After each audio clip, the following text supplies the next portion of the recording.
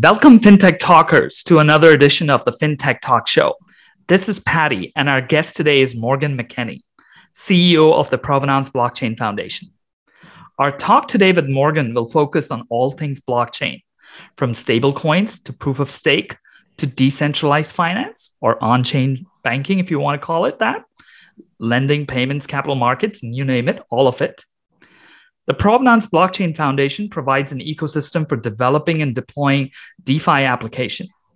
It supports the Provenance blockchain and its participants through research and development, education, and governance. Welcome, Morgan. Thanks so much, Patty. I'm delighted to be here. Great. So before we get into the blockchain part, Morgan, I want to talk a little bit about you and your background.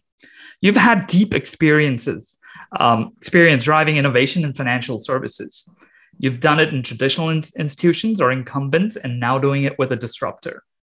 Talk a little bit about your journey and what drove you to lead Provenance. Thanks so much, Patty. And it's a real delight given your audience and the breadth of perspectives you bring to them. So I'm absolutely delighted. And, I joke that you could introduce me. Hi, I'm Morgan. I'm a recovering banker. But my career has been entirely about using technology for business and customer relevance. And, from my early days in career working for a futures exchange whose primary product vanished. It was an open outcry platform and it went into basically an electronic exchange. And it's very hard to move liquidity. So I learned early on in my career about hubris, thinking you're at the top. And if you don't adopt the technology capabilities, you really will be left in the dust. And at Citi, I was always a lead the brand type of person for customer relevance, harnessing tech. I think that's why I gravitated to a part of Citi called transaction banking that basically processes on behalf of its customers $4 trillion a day in payments for multinational corporates, other banks, governments. And so really, and living in Asia for 4 years, I was operating in the time machine in terms of rapid adoption of technology. It's mobile only, it's not mobile first. And really, working to try and bring new products and capabilities. And actually, my journey with blockchain started way back. I'm an OG at Citi, actually, one of the few bankers that have adopted blockchain successfully twice. And when I was running cross-border payments for Citi based out of London, Bitcoin was just coming out. And I said, could I use either Bitcoin or blockchain to improve cross-border payments? That's really one of the very first use cases, obviously, we saw. And so we partnered with NASDAQ to basically, as they were building out a public securities capability on chain, to provide the payment leg in a very integrated way using blockchain. Before there were really digital currencies, obviously, people wanted to pay in fiat still. And we can chat about a bit more of the other blockchain projects. One was with Alibaba and Ant that's processing billions of dollars for them in production and instant B2B payments. So I've seen the value that blockchain can bring, but in 2018, it was one hammer looking for nails, right?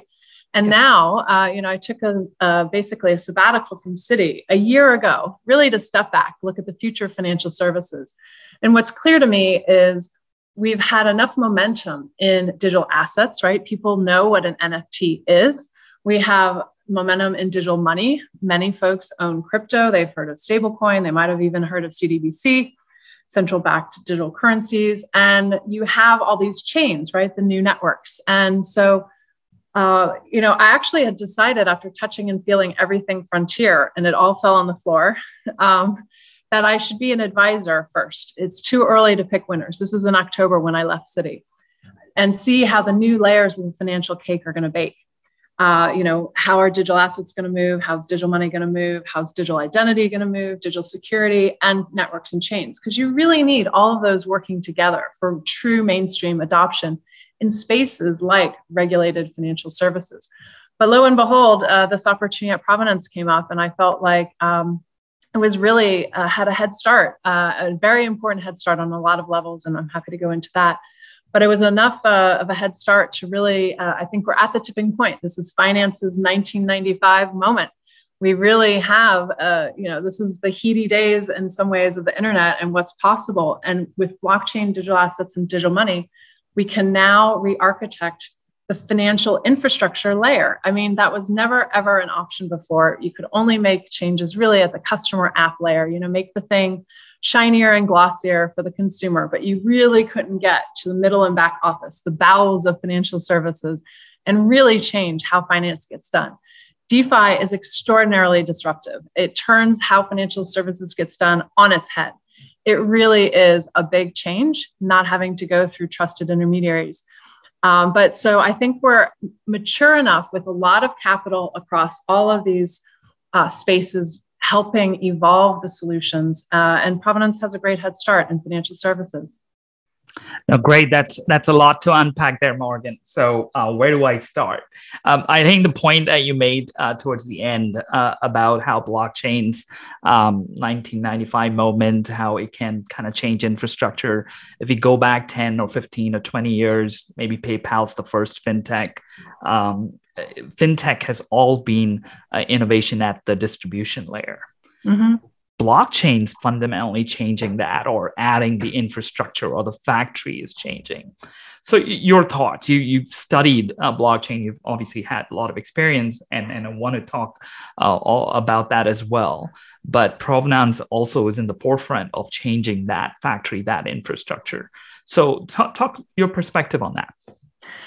Absolutely. And what I think one of the other, there are many reasons why I took this role. One of it is it's an incredibly interesting problem to solve that has such enormous financial impact, right? We're talking about the roles of financial services. The most valuable roles are intermediaries, right? You have interchange, and you have our credit card companies with trillions of dollars of market cap. You have exchanges, right, that are bringing together buy and sellers. You have obviously lending space, right? Trillions of dollars of various types of loans. All of that is really intermediated, right, by these trusted participants that basically help facilitate that transaction. And I think your example of a factory is the perfect one. You really now, when you issue an asset, and what Provenance is focused on is issuing that asset natively on chain, right? We're not trying to create a digital twin, because that creates a whole bunch of other, meaning you have a piece of paper and you create a digital representation. No, you want the asset to be represented on chain. And then it goes through its financial services journey, right? So you onboard, let's say, a mortgage. You need to service that mortgage. You need to finance that mortgage. You need to securitize that mortgage, meaning basically put out that risk to people who are risk buyers in the capital markets, right? To get certain things off a balance sheet for the issuer. So basically, there's a lot of activities that get done to these financial assets, and blockchain, because it was born digital to start. You can basically transact, you can know who owns it a lot better. And it's all in a lot more real time, and without having to trust the counterparty, right? Because there's instant settlement. This is a really sort of aha moment. If you could take any asset, A, and own it yourself, and B, transact with anybody else, without caring, can they give you the money when you give them the asset? No, because they're going to give you the money on a condition of you giving them the asset, atomically swapping. So you really do change how things are produced and refined, if we want to use the factory analogy. And it's in a different place. The start of it is totally different. And then how actually it moves down that factory line, to keep your analogy, is totally different than how it gets done today. Fantastic. And you explained it great, Morgan, and that's fabulous. I want to kind of get into how Provenance actually is doing that, because I know you've done quite a bit across the value chain of financial services. But just to kind of touch back on your background, I was looking at it. You've had a lot of operating experience, kind of in different functions. Some in the CFO role, some running a P&L, and some kind of as operations as well. A lot of our listeners and now a CEO, and a lot of our listeners are aspiring leaders in fintech and blockchain and financial services. So just kind of a question around, when you look back, where did you learn the most? What did you learn that's most applicable to what you're doing now? Yeah, I joke I'm a digital and innovation global girl, and I've spent a lot of time. Innovation is an art and a science, and many of my roles, again, have required a lot of product change for success, and trying to, again, lead the future, right? Go where our clients want us to be. in terms of their emerging needs. And so I'd say I've learned a lot about the innovation process, and it needs true diversity of thought, right? People, you need the blue sky thinker, you need the person that knows the pipes, the person that understands the client. You need to co-create with your functional partners, right? Compliance, how do you make this regulatory feasible? And so I think spending a lot of time on how do you compose a team to tackle a particular innovation challenge is really important. How do you collaborate across enterprises, right? So that work with NASDAQ and a fintech, a 25-person fintech at the time called Chain that Citi Ventures had invested in.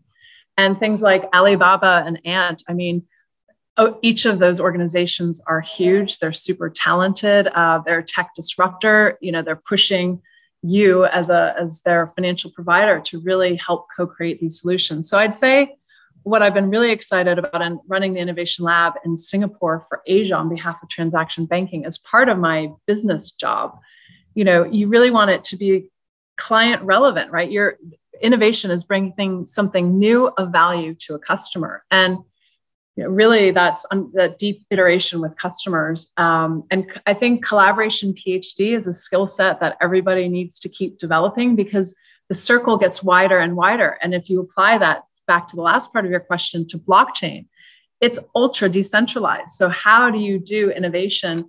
What I'm excited about is Provenance is a public, open source, permissionless blockchain designed specifically for financial services.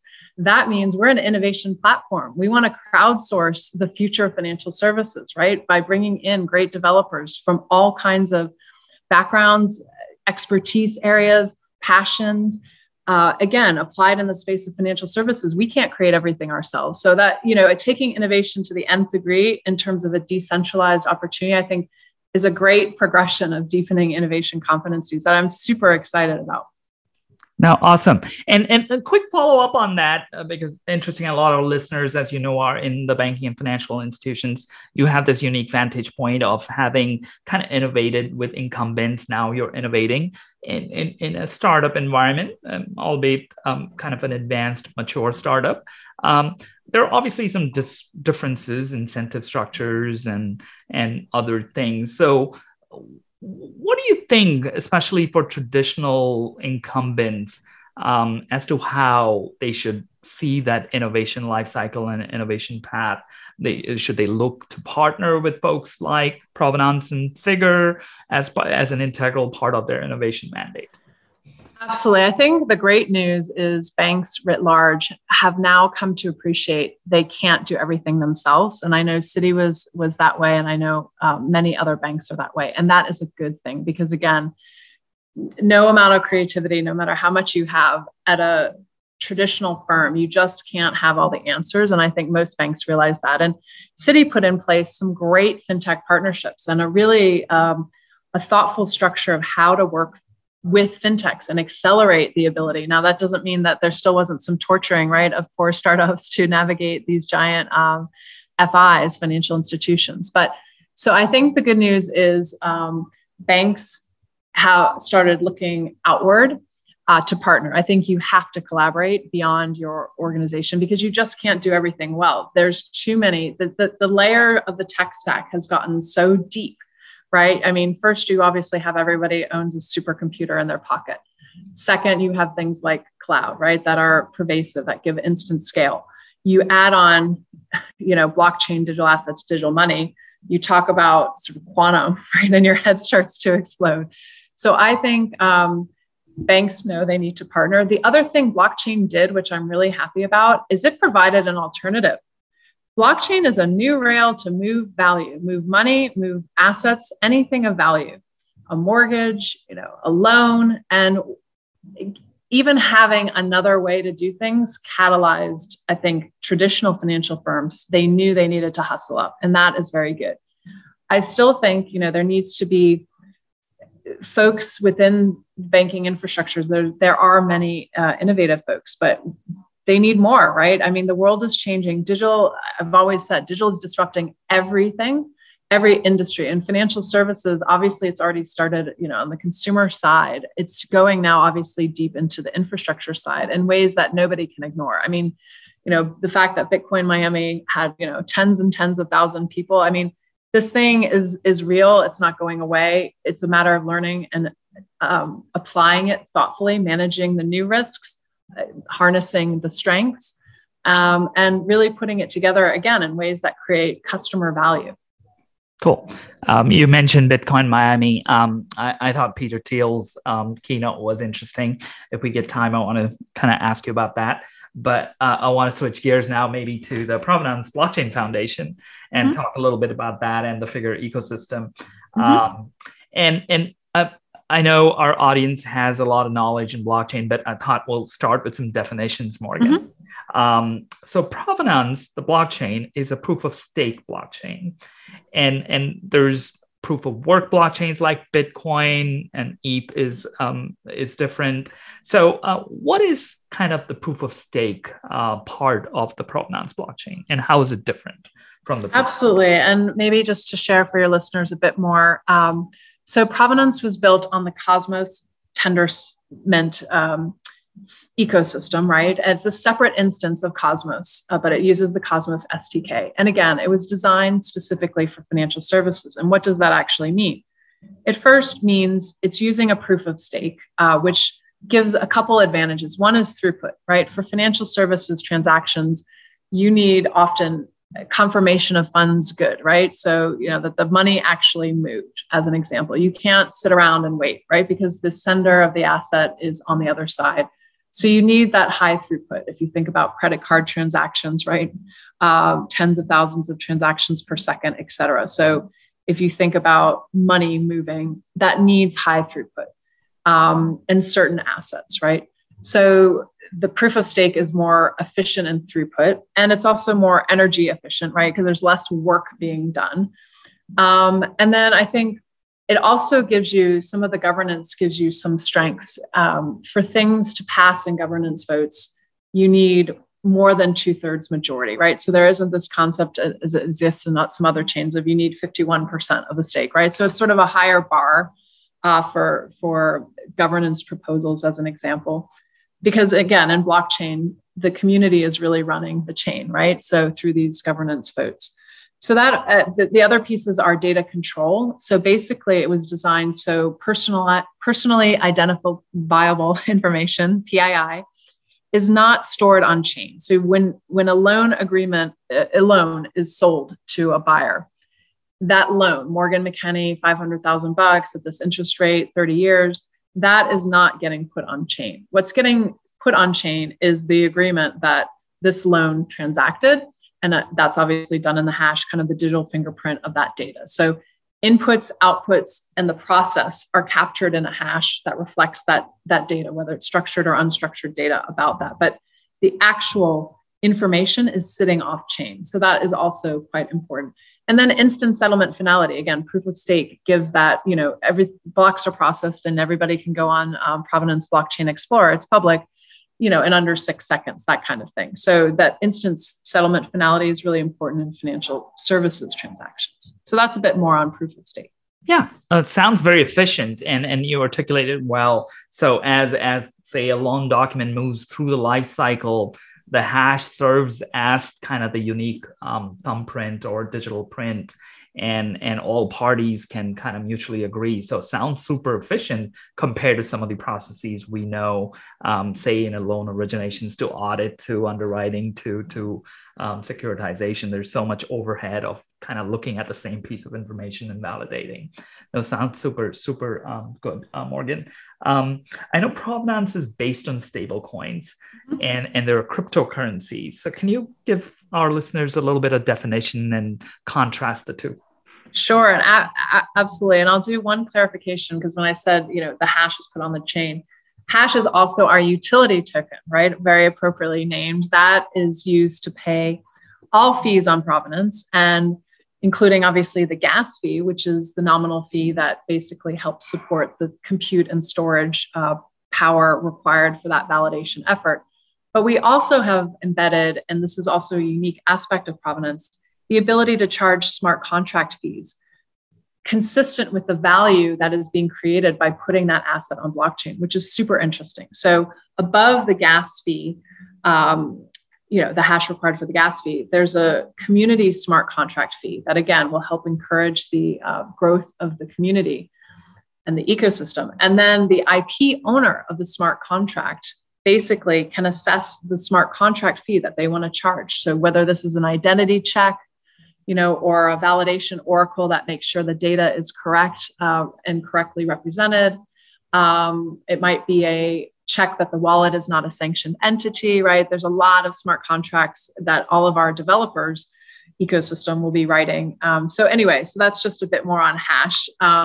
But then to go back to your question, you were asking about stablecoins. So what's another unique value proposition of Provenance is that as part of the development of the ecosystem, to buy a digital asset, you need digital money, right? And you need natively born digital money. This is born on blockchain that can live in a blockchain environment, again, for that atomic settlement, money for asset, asset for money.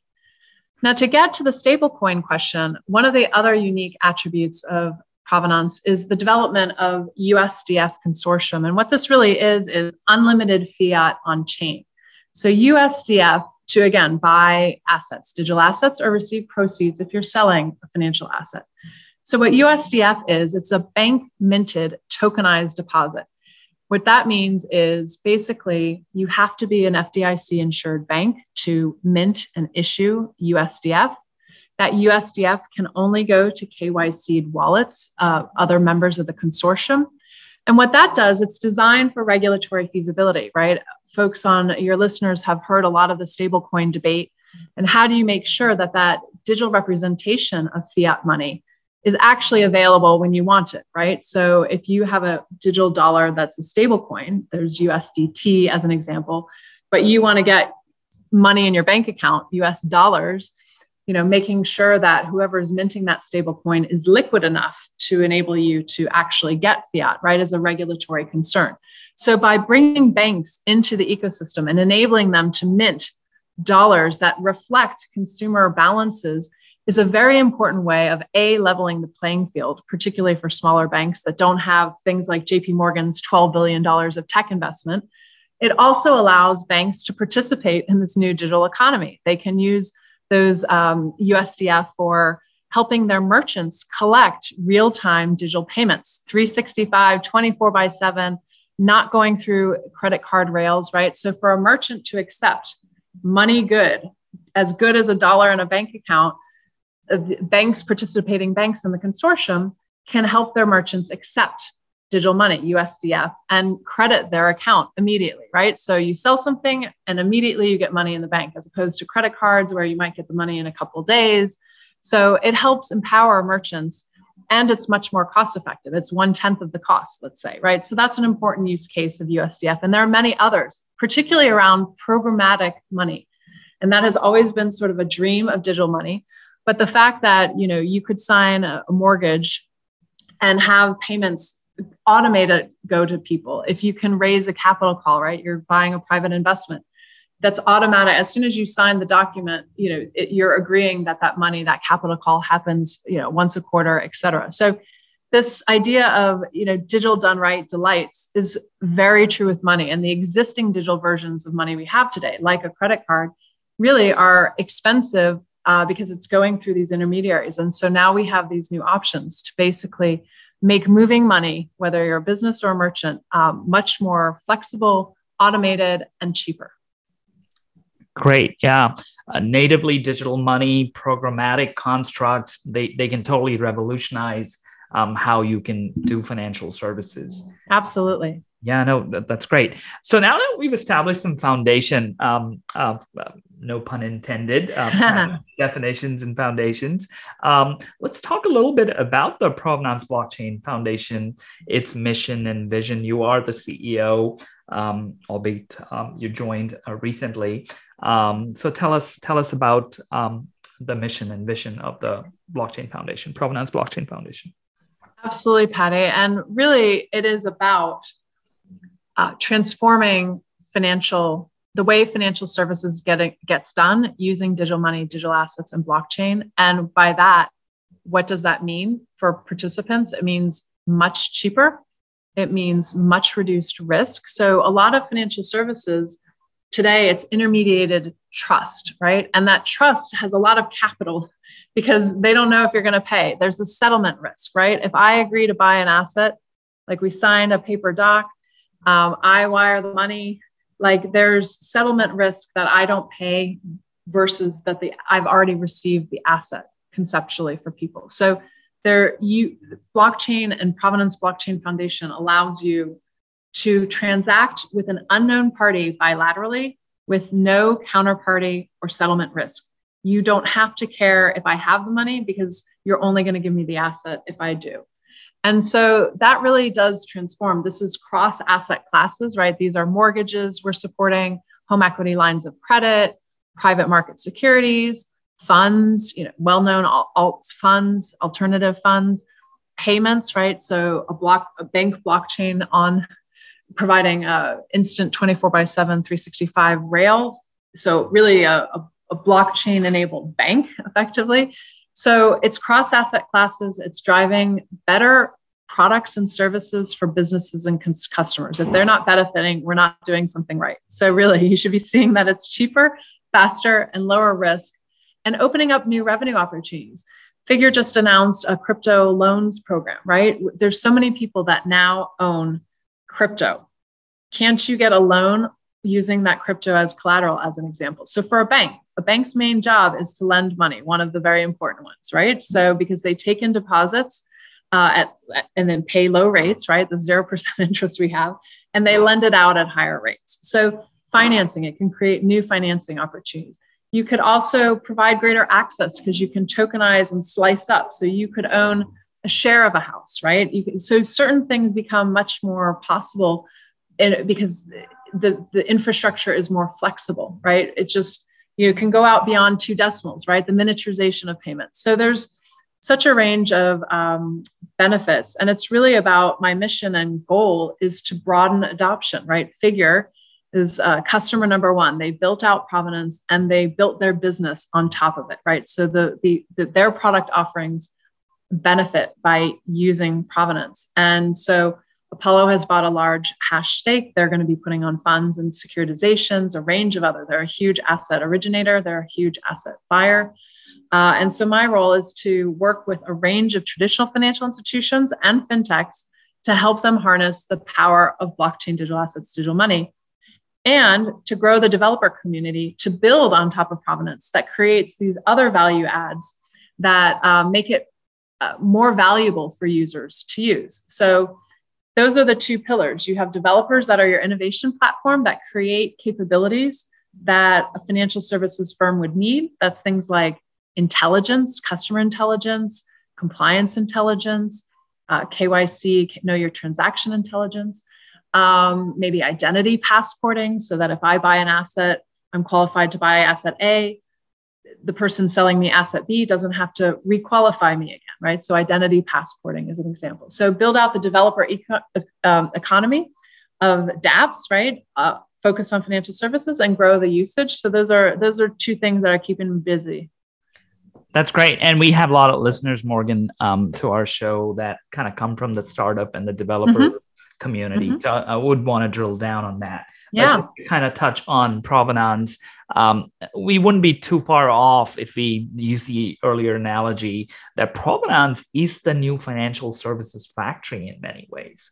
Absolutely. Would that be fair to say? Yeah. Okay. Yeah, my working title is great, Patty. Very, very well said. I think my working title is FWS, so Financial Web3 Services, right? So really enabling this whole asset journey again and plugging in. So we'll plug into custodians. If you want to keep your digital mortgage at custodian A, we will facilitate that, right? If you want to use wallet, a Fireblocks wallet, we're working to facilitate that to keep your, you want to have multi-signature kind of things, right? To access those assets. So plugging in this concept of interoperability is really important. I think a lot of the traditional financial services has been very uninteroperable, meaning in payments land, once you're in a sprawling walled garden of payments, it works, right? Payments in the US works. Nobody in consumer land, generally speaking, or not many people are crying, right, that their payment. But once you leave the US, if you try to buy something at a store, a pop-up little hut in Indonesia, right? That's when your payment mechanism doesn't work. And so whenever you're leaving that ecosystem, it's expensive, painful, hard, et cetera. And so I think, and when you think about asset classes, right, they're very stovepiped. And, I do think we want to be thinking about, you can cross collateralize things that will make capital more efficient and able to get appropriate leverage. So yeah, I think, I love the FWS. We're an infrastructure enabler, kind of the new cloud for financial services in a very decentralized fashion, which is quite novel and public at that. Yeah. And I love some of the use case you kind of described there, meaning this opportunity, the new infrastructure enables us to think out of the box, which you wouldn't have traditionally. And I do want to touch on that interoperability, meaning there might be a CFI and a DeFi that exists together for some time. Maybe the future is all DeFi. I don't know. But I want to get to that. Before that, you mentioned Figure. So for our listeners, can you tell us about Provenance and there's Figure? What is the structure and the relationship there so that our listeners understand that? Absolutely. So Provenance was really the brainchild of Mike Cagney, who founded Figure. And he had a vision and saw that blockchain really will transform infrastructure, the way financial services gets done. And so he set about thinking about how to build out this blockchain, but he knew that banks would not be first in. Banks are never, early adopters in general, right? And so that banks would want to be fourth in or fifth in on a blockchain, right? They'd want it de-risked. They'd want to have scale. So he built his new fintech Figure on Provenance to basically, you should, if you're a chef, you should like what you cook, right? So basically, eat your own dog food. Exactly. So what Mike did is he decided 3 critical verticals where intermediation is high and blockchain can have big value. So the first is lending. So issuing mortgages and home equity lines of credit on chain. And he's done some amazing things with this thing called DART, Digital Asset Registry Technologies, that basically registers the digital version of the mortgage, which is an e-note. In mortgage land, even though most of us have signed a bunch of paper, there actually is an e-note form that has legal protections and enforceability. And so that DART listens to the blockchain it's a new registry, right? A MERS for folks that are in mortgage space. It's a MERS replacement, an alternative, a much more digital registry that basically listens to blockchain and notes change of status. Now, so he's run a lot of his mortgage business and HELOC. Second vertical was really tackling exchanges, right? And exchanges we talked about are bringing buyers and sellers together and focused in private market securities, because one of the big benefits of blockchain is it brings liquidity to previously illiquid assets, because it allows that asset to be easily transferred across people, right? Instead of the ownership sitting in a lawyer's cupboard, right? Morgan McKinney owns 100 shares of blah, right? It actually stores that ownership information on chain in the registry, and then you can transfer it, right? So it makes it much more easy, and therefore it's more price discoverable, and therefore it's more liquid, and therefore it's more accessible. All of these good benefits. And then obviously he started Figure Pay, and really to, again, put a bank on a blockchain effectively and link it with fiat rails. Now, the relationship to Figure and Provenance is Figure is a big investor in Hash. So it built Provenance and put its business on. So it's de-risked Provenance. There's billions of dollars that have been transacted on chain that Figure has led across these 3 verticals I talked about.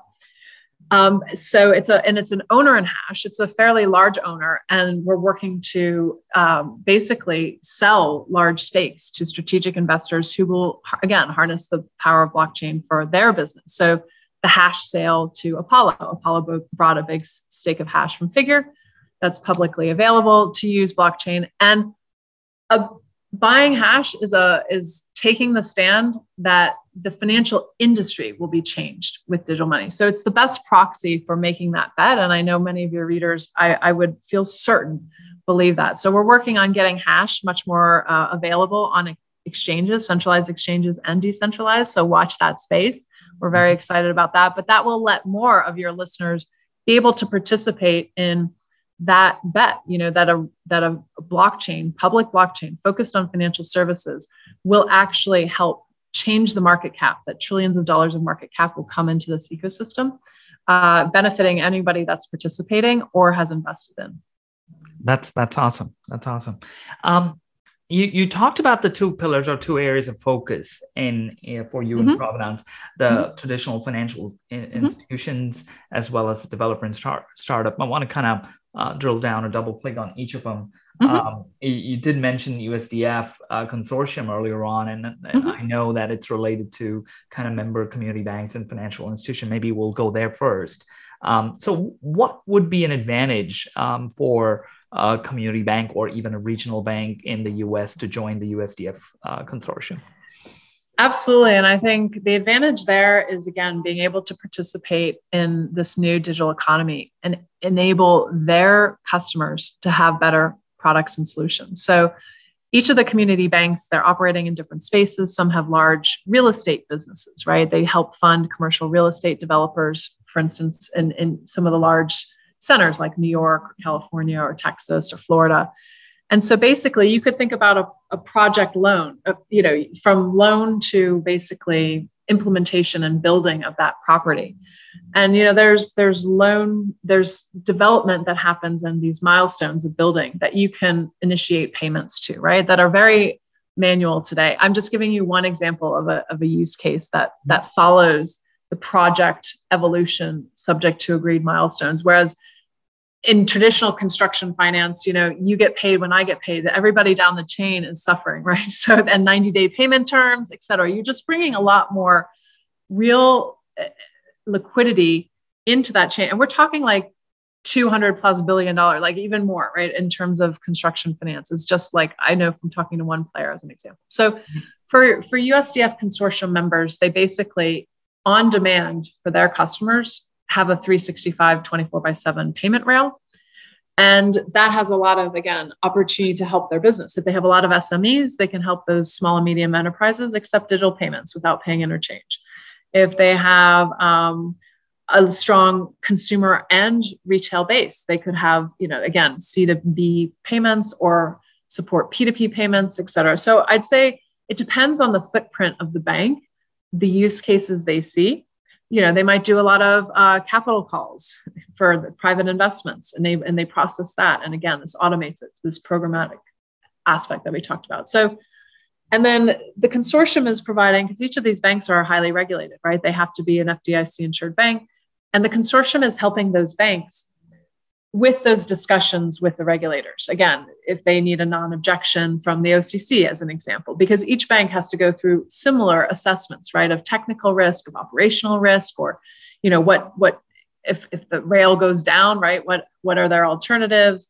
How do they think about governance and in a decentralized system? So each bank has to go through a lot of assessments, and the consortium is helping provide, because they're all going through common questions. So supporting that regulatory engagement, which is an important part in addition to obviously the business and the tech side as well. This is great. I think it's transformational. It's almost having another low cost, low risk perhaps as well, rail for payments and almost real time settlement. So this is huge. Thanks, Patty. And one other thing to mention, it's a great example of collaboration, because this is not a one bank coin, right? This is, no offense to JP Morgan, this is not a JP Morgan coin. No, this is a collaboration coin, right? So when you're joining the consortium, you are agreeing to accept a USDF minted by another bank. You're receiving that. You need to credit your customer real money in their bank account and then burn that USDF, right? And you're going to get the payment maybe a couple hours later from the bank, the net settlement, right? As the net settlement process gets worked out. But the point is, it's much more of a collaborative approach, that you're accepting other banks because they are, there's so many constraints on it in a good way, right? So you can accept other banks' minted coins. So it's actually a great example of collaboration. Yeah, no, I love it. And I'm kind of looking into some of the gaming and NFT spaces. Another great application. Absolutely. Right. All the fantasy football, all the payouts. That's a great, programmatic money, right? All the payouts, if you're that lucky or that good. Exactly. No, and this is a perfect use case, and it's greenfield as well, because there isn't anything for them, and they're exploring. So this is so hopefully some listeners get some ideas from there. Absolutely. No, that's great. Thanks, Morgan. And kind of jumping onto the developer and startup side. So you're opening Provenance. That's kind of one of the pieces of your value chain that you're focused on. Third-party developers, perhaps startup programs. I saw on social media about a grants program. Please tell us about it and how and what kind of candidates are you looking to join? Absolutely. And the great news is hash is one of the most valuable tokens your readers probably have never heard of, right? We have a market cap of $9 billion. That's the current value of hash outstanding. There's 100 billion hash outstanding, trading at roughly, let's say, 9 cents. And we're not a hyperinflation. We're not printing money, right? We're real hardcore support financial services for business value. And so the way we will that hash stake has a lot of value, and we're applying a lot of that value to the grant program. So watch this space, but I'm going to be announcin soon a significant number allocated for developer grants. We're talking, at least 3 zeros kind of thing, and in millions. And basically, we're going to be relaunching it soon, focusing in some ways on bounties. So we'll have bounties in certain spaces, right? So again, it needs to apply and bring value to financial services. That could be security, that could be operational governance, that could be AI intelligence, that could be privacy. A lot of our financial institutions, because it's public, they're worried people will be able to work backwards, right, on what's happening on the chain. And so privacy will be important. All these AI dApps that I talked about, there'll be many bounties, but then we'll have other free-flowing, anybody who's testing a new use case, whether it's accounts receivable or it's trade finance or it's a new marketplace idea, the Ibotta kind of things, right? You bought a house, you bought something. So we really want to support new use case testing. It could be for social good. I'm just in a co-working space here in San Francisco, and I heard about SheDAO, and we're sponsoring a hackathon at Consensus with the City of Austin, World Economic Forum. And, we want to bring diversity in developers also. We're looking for all kinds of thinking, people from across the planet who bring all kinds of, they might be UI UX experts. They make it amazing. They might be, really in that AI space. They're thinking about data on blockchain, right? In some ways, it's so structured. In other ways, data's PII, as I said, is going to live off chain. So that's a hard problem, right? So privacy masking. So we're looking for diversity of thought. And the whole principle of Provenance is there's humans behind the machine, right? Decentralized, often, to me at least, in some ways can be dehumanizing. You're kind of out there in the ether, you're connected, but you really, it's sort of taking out a lot of the humanity. But for a real financial services platform to work, you have to have smart people. So I want to profile all the developers that are working on Provenance. We'll find out ways to do that on our website, which we're relaunching. If you've touched or contributed to it, I want, to showcase that diversity and really be conscious in how we reach out to people. So we're hiring a grants director to lead all of this because it really needs to be designed thoughtfully to encourage, inspire, fund. And the other thing is post the hash grant, right, to build something. I talked about that unique fee structure on Provenance where the IP creator, the smart contract writer, the developer can monetize that. So I'm encouraging all developers that they're tackling hundreds of billions of dollars of pain. And therefore, again, we're able to charge based on the value that blockchain is creating. So if it's creating huge economic value, the IP for that smart contract can really be material. So we're talking, again, this beyond the development, the recurring revenue and commercial is the ability to commercialize that usage and monetize that usage, I think should be super exciting to the developer community. This isn't, we're not throwing cash and just build anything. No, if your thing gets used, you're going to earn a lot of money. Right. So I think that's really, because I think most developers, maybe many of them aren't coming from financial services, but there are really big problems. It's a huge TAM, meaning, it's got a lot of economic value in financial services and a lot of improvements to be made. No, very exciting, and I think the incentive structure is perfect, right? That's great.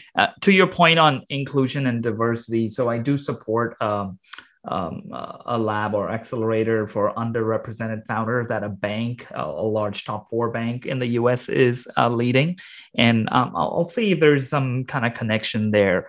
Maybe talk to you offline about that. Absolutely, have them. Yeah, I would love an introduction. Yeah. Great. And do you want to give out? So you said you're coming out with some information about this program. So do you want to give out to our listeners where they can kind of tune in for announcements? Absolutely. Well, we have our website, provenance.io, but bear with us because, I'm 6 weeks in and we're rejigging it. We're going from dark to light conceptually, right? We want to be the beacon to help support this transformation, help be a great ecosystem collaborator, be interoperable and connect and plug in to encourage access, usage, adoption, contributions. So I'm super excited. I think while I was on sabbatical, I took a couple classes on competing in the age of AI and competing in the age of digital platforms. And from my point of view, blockchain is the next generation of platform. Platform companies are the most valuable companies today, the ones that bring in buyers and sellers to transact, and the ones that are innovation platforms. Think of Apple's, iTunes, et cetera. And with blockchain, I think we can design thoughtfully to have more shared incentives. So I'm thinking a lot about all the participants and what's in it for them to participate in ways that are maybe a lot more stakeholder focused and help the whole ecosystem develop even more thoughtfully. Take some of the lessons of 1.0 platforms. So we're on Discord. We have a community call every 2 weeks. On Monday, that's open and we're building that up. So reach out to me, I'd say, and we can get the team plugged in appropriately depending on their interest and tuned in. Great. So provenance.io and also on Discord. So I'm sure that they'll find a way to get in touch with you. Want to shift gears. I know you touched a little bit on the interoperability aspect.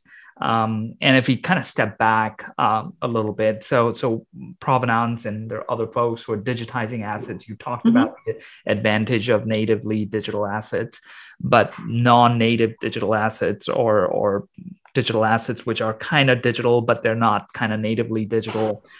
They exist in a large number. So if we project out, we might have a DeFi system or these natively digital assets. We might have tokenized real assets, which kind of are hybrid. And we might have non-tokenized, which kind of in the legacy world, if you will, the assets that live. Real estate is a classic example, which is still titled at the county level in the US and so on and so forth. So both custody and even the transactional process. So how do you see this space evolving? And if we put also a regulatory lens in the whole thing, I know the president kind of had an executive order kind of asking agencies to kind of look into it and come back with some proposals on whether crypto and blockchain, others need a new agency perhaps. I know we have several agencies, SEC, CFTC, and OCC all kind of dabbling in different parts depending on what it's happening. So it's kind of a very broad question. Sorry, Morgan, but tell us a little bit from your vantage point how you see this all evolving, both from kind of the asset side and the regulatory side.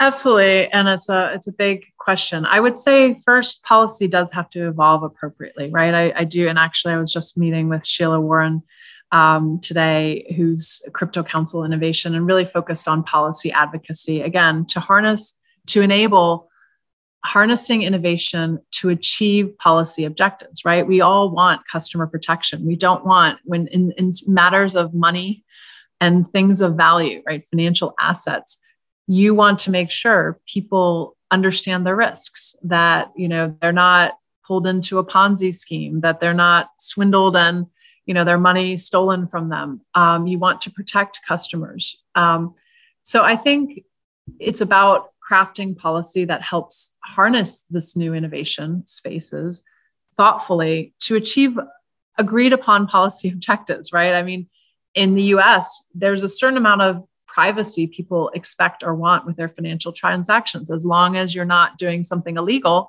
like, again, in general, many people view you want to have economic liberty. You want to be able to spend your money on anything that's not illegal and not have to have that tracked, by any sort of government or regular, et cetera. So I think, different people have different versions in different countries of what that privacy looks like in economic activity. However, so policy is a very important piece of the puzzle. I think that will get worked out. I think there's a recognition that this is too big to ignore and you need appropriate guardrails. Again, that doesn't stifle innovation, but that, and also we can't retrofit this thing, right? As I said at the beginning, decentralized is exactly the opposite as financial system today. Honestly, actually, if you take it to its extreme. And so you can't shoehorn the way things will work in the future to the way they work now, because it's an apple and an orange, like the square peg, round hole, whatever analogy you want to use. So I think I'm hopeful that the various regulatory bodies will gain an appreciation of the risks, because there are new risks, but then enable reiterate policy objectives and ensure that the development of that technology does not risk those policy objectives. So policy is very important. From my point of view, this is a trend. So many things, your title of your car, of your house is going to be sitting on chain. I mean, your medical records, your identity assets, right? No longer, there will be a time when you don't give your whole PII to a corporate because you kind of have to, and then it leaks out no matter how good that corporate tries to be with your data. Instead, no. Are you over 21? Yes, I'm over 21. Do you own a house in the US? Yes, I own a. Are you a US citizen? Yes. And again, the yeses come from the credentialing authority. And I don't have to tell you that my birth date is, and I'm never going to tell you. So, and I don't have to, give you the specific data. All you have to know is that I'm, over 21 as an example. So identity assets will be on chain and will be permissioned by the owner, which is me, and the appropriate time to engage with certain services. So I really think this is an unstoppable trend. It's not only limited to financial services, but titling, who owns what, that will live on blockchain. And there's been improvements on identity for sure. But all this stuff will take time. This is, again, it's changing how the internet works, right? People have heard about Web3, this concept of first you could read everything on the internet, right? First one, then you could write to it, right? All of our social media that we have today. Now you will be able to own and transfer, right? And own and transfer things, IP, things of value of anything. They might be your collectibles, they might be a mortgage. And really, that's the next phase of the digital economy evolution. Yeah, that's a very powerful point, Morgan. The internet as the custody or the custodian of all things. Well, as the rail that enables transfer of value. So today, everything you send on the internet is a copy, right? Just think of your picture. You took a picture of your mom, at a birthday dinner last night, and you send that out to your family. What you're sending out is the copy. That picture does not move from your phone, right? You're blasting copies. So just think, for me, from my point of view, the easiest way I think about it is today the internet blasts out copies of everything, and blockchain allows you digitally to move things of value and receive, obviously, the proceeds of that sale or that activity. Digitally, right? Over the rail, over the network, which for all of us is the internet is the gateway, right, to the world. So yeah, if that helps, I just think you can use the internet to transfer value. But it's really blockchain behind it that's enabling that. Right. No, totally. And you touched on it already. And I like my guests to kind of prognosticate and crystal ball. We talked about DeFi, we talked about Web3. We didn't talk a lot about crypto, Bitcoin, and ETH in specificity, but then NFT, I think we briefly touched on. So there are different kind of legs of the stool, if you will, of the decentralized internet. So how do you see that kind of evolving, meaning they're all kind of enabling something? So how do you see, especially like NFTs and things that we haven't touched too much today? Yeah, absolutely. Well, I went to NFT NYC in October, and that was awesome. Basically, the headline was, and they took over Times Square for 30 minutes in the morning. The world has woken up to NFTs, right? And that's a consumer's entree into what a digital asset is, something you would pay for, receive, You might think it's crazy. And yes, it all might be right click, right, for people, but there's a there, right? And so the principle and the concept of this unique element that, by the way, allows you to engage beyond the experience, right? A ticket in the future will be an NFT, right? A ticket to a show. You went there on, saw Bon Jovi, for all you all OGs out there. And, it was at whatever. I haven't lived in the US for 10 years. So all the stadiums, like Madison Square Garden, on this date, the seat. And by the way, then that NFT access, right? That ticket, Bon Jovi could, speak to you, right? And speak to his highest fan and VIP fans because you bought a VIP ticket. And so we see this in sports, right? Messi, you can follow Messi. Man U has 1 billion supporters around the world. I mean, living in Asia, I've gone to the games that were broadcast at like 3 a.m. with everybody in their Man U jersey, right? So what it does is that it's that digital ownership that opens up things beyond that specific event, as an example, or that specific experience, right, that you bought it for. So it can be enjoyed. It has this persistence and engagement opportunity. That's why NFTs across industries, consumer, entertainment, sports, gaming, all have relevance, and why it's, I think, pretty cool. So you were asking, where I see this thing going. I see Bitcoin and ETH as tradable and stores of value that provide different return characteristics and different inputs that move its price than maybe some other traditional financial assets. I don't see them really as commercial currencies, right? Meaning, are you going to buy your coffee at Starbucks using Bitcoin? I don't believe so, because there's a lot of other games in town that, again, I believe that consumers and businesses in general price in fiat, meaning the value of a couch, of a ticket, of a meal, of a taxi ride, all in your domicile currency, which is called fiat. So I think that's why I do think kind of fiat tracking digital money is more relevant for businesses and consumers in general. And then the metaverse is a thing. I think the natural extension of digital economy is spending much more time in digital universe. And that's just more places for you to spend your money as a human. So, I can buy a very cool puffy, a very cool Kicks, right?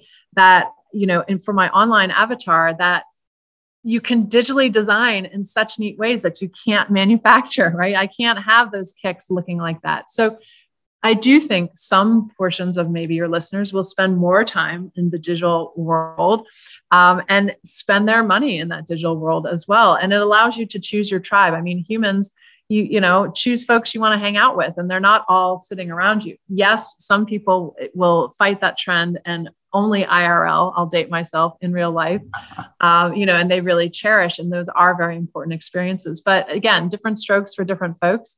I think the metaverse is a thing, and, watch that space. You'll obviously, we've already seen lots of brands going into metaverse, establishing storefronts, establishing branding, taking, stakes in Sandbox, getting a property. So again, it's the natural extension. The internet was sort of like country number 175, right? You could kind of get to anywhere there. Metaverse, you can go anywhere digitally and participate and engage with different people that are not physically proximate, which just opens up other universes to live on digitally and live your best life, right? You can be who you want to be online. So obviously that has lots of implications for people, and we need to do that thoughtfully. Again, digital done right delights. The done right part is becoming exceedingly important, right? So we don't want to permeate unconscious biases in our AI algorithms, et cetera. And we want to make sure, kids don't land in crazy places in the metaverse kind of thing, right? So with all this technology, we have to be thoughtful, obviously, about how we use it, but it does open up new possibilities. And I think those are really exciting. Yeah, of course. No, definitely. It has to be done thoughtfully, and reminds me of the movie Matrix, Keanu Reeves. And looks like that's what the metaverse is, or we're going there. And maybe the assets will move first into that digital medium, and then experiences, which is what the metaverse is. Mm-hmm. But to your point, thoughtfully and carefully. Thank you. And design, not only tech, but design for humans, right? So thinking about the design as well. Very important, very important. And thank you for sharing that. I loved the way you kind of projected it out. I think we'd love to talk more. We have a lot of other topics, especially drill down on metaverse, but we're kind of out of time, Morgan. So any comments on closing? And I know you gave out a website and all, but if you want to give out your social media, like if you're on Twitter or LinkedIn or where people can get in touch with you, Morgan. Absolutely. Well, first, I just want to reiterate my thanks, Patty. It's awesome. And thanks to iValley Ventures. And look, I'm delighted. This has been so much fun. So thank you. I hope your listeners had fun too. I'm kind of old school. A younger Morgan McKenney took my Twitter handle, which I'm really annoyed about. So the best way to reach me is LinkedIn. I love LinkedIn. I will reply, connect with me. If you're looking to work at Provenance, reach out. We're looking for all kinds of roles. We're hiring up, whether it's business development or helping customer adoption, grant program, security, you name it, like marketing. We're really, even education. There's a ton of education in this space. So required, right? This is a new domain, obviously, for more traditional firms, even if they know some about it. There's a lot to talk about. So reach out, connect with me. I hope I've inspired some of your listeners to hopefully contribute to Provenance in some way, develop to Provenance, put assets on Provenance, work at Provenance. So yeah, LinkedIn, Morgan McKenney, I'm there. Innovation at Scale, that's me. So and we'll take it from there. So thank you so much, Patty. I'm truly grateful, and it's been so much fun. Yeah, it was fun. Thank you, Morgan, and thank you for coming on the FinTech Talk Show. Thank you.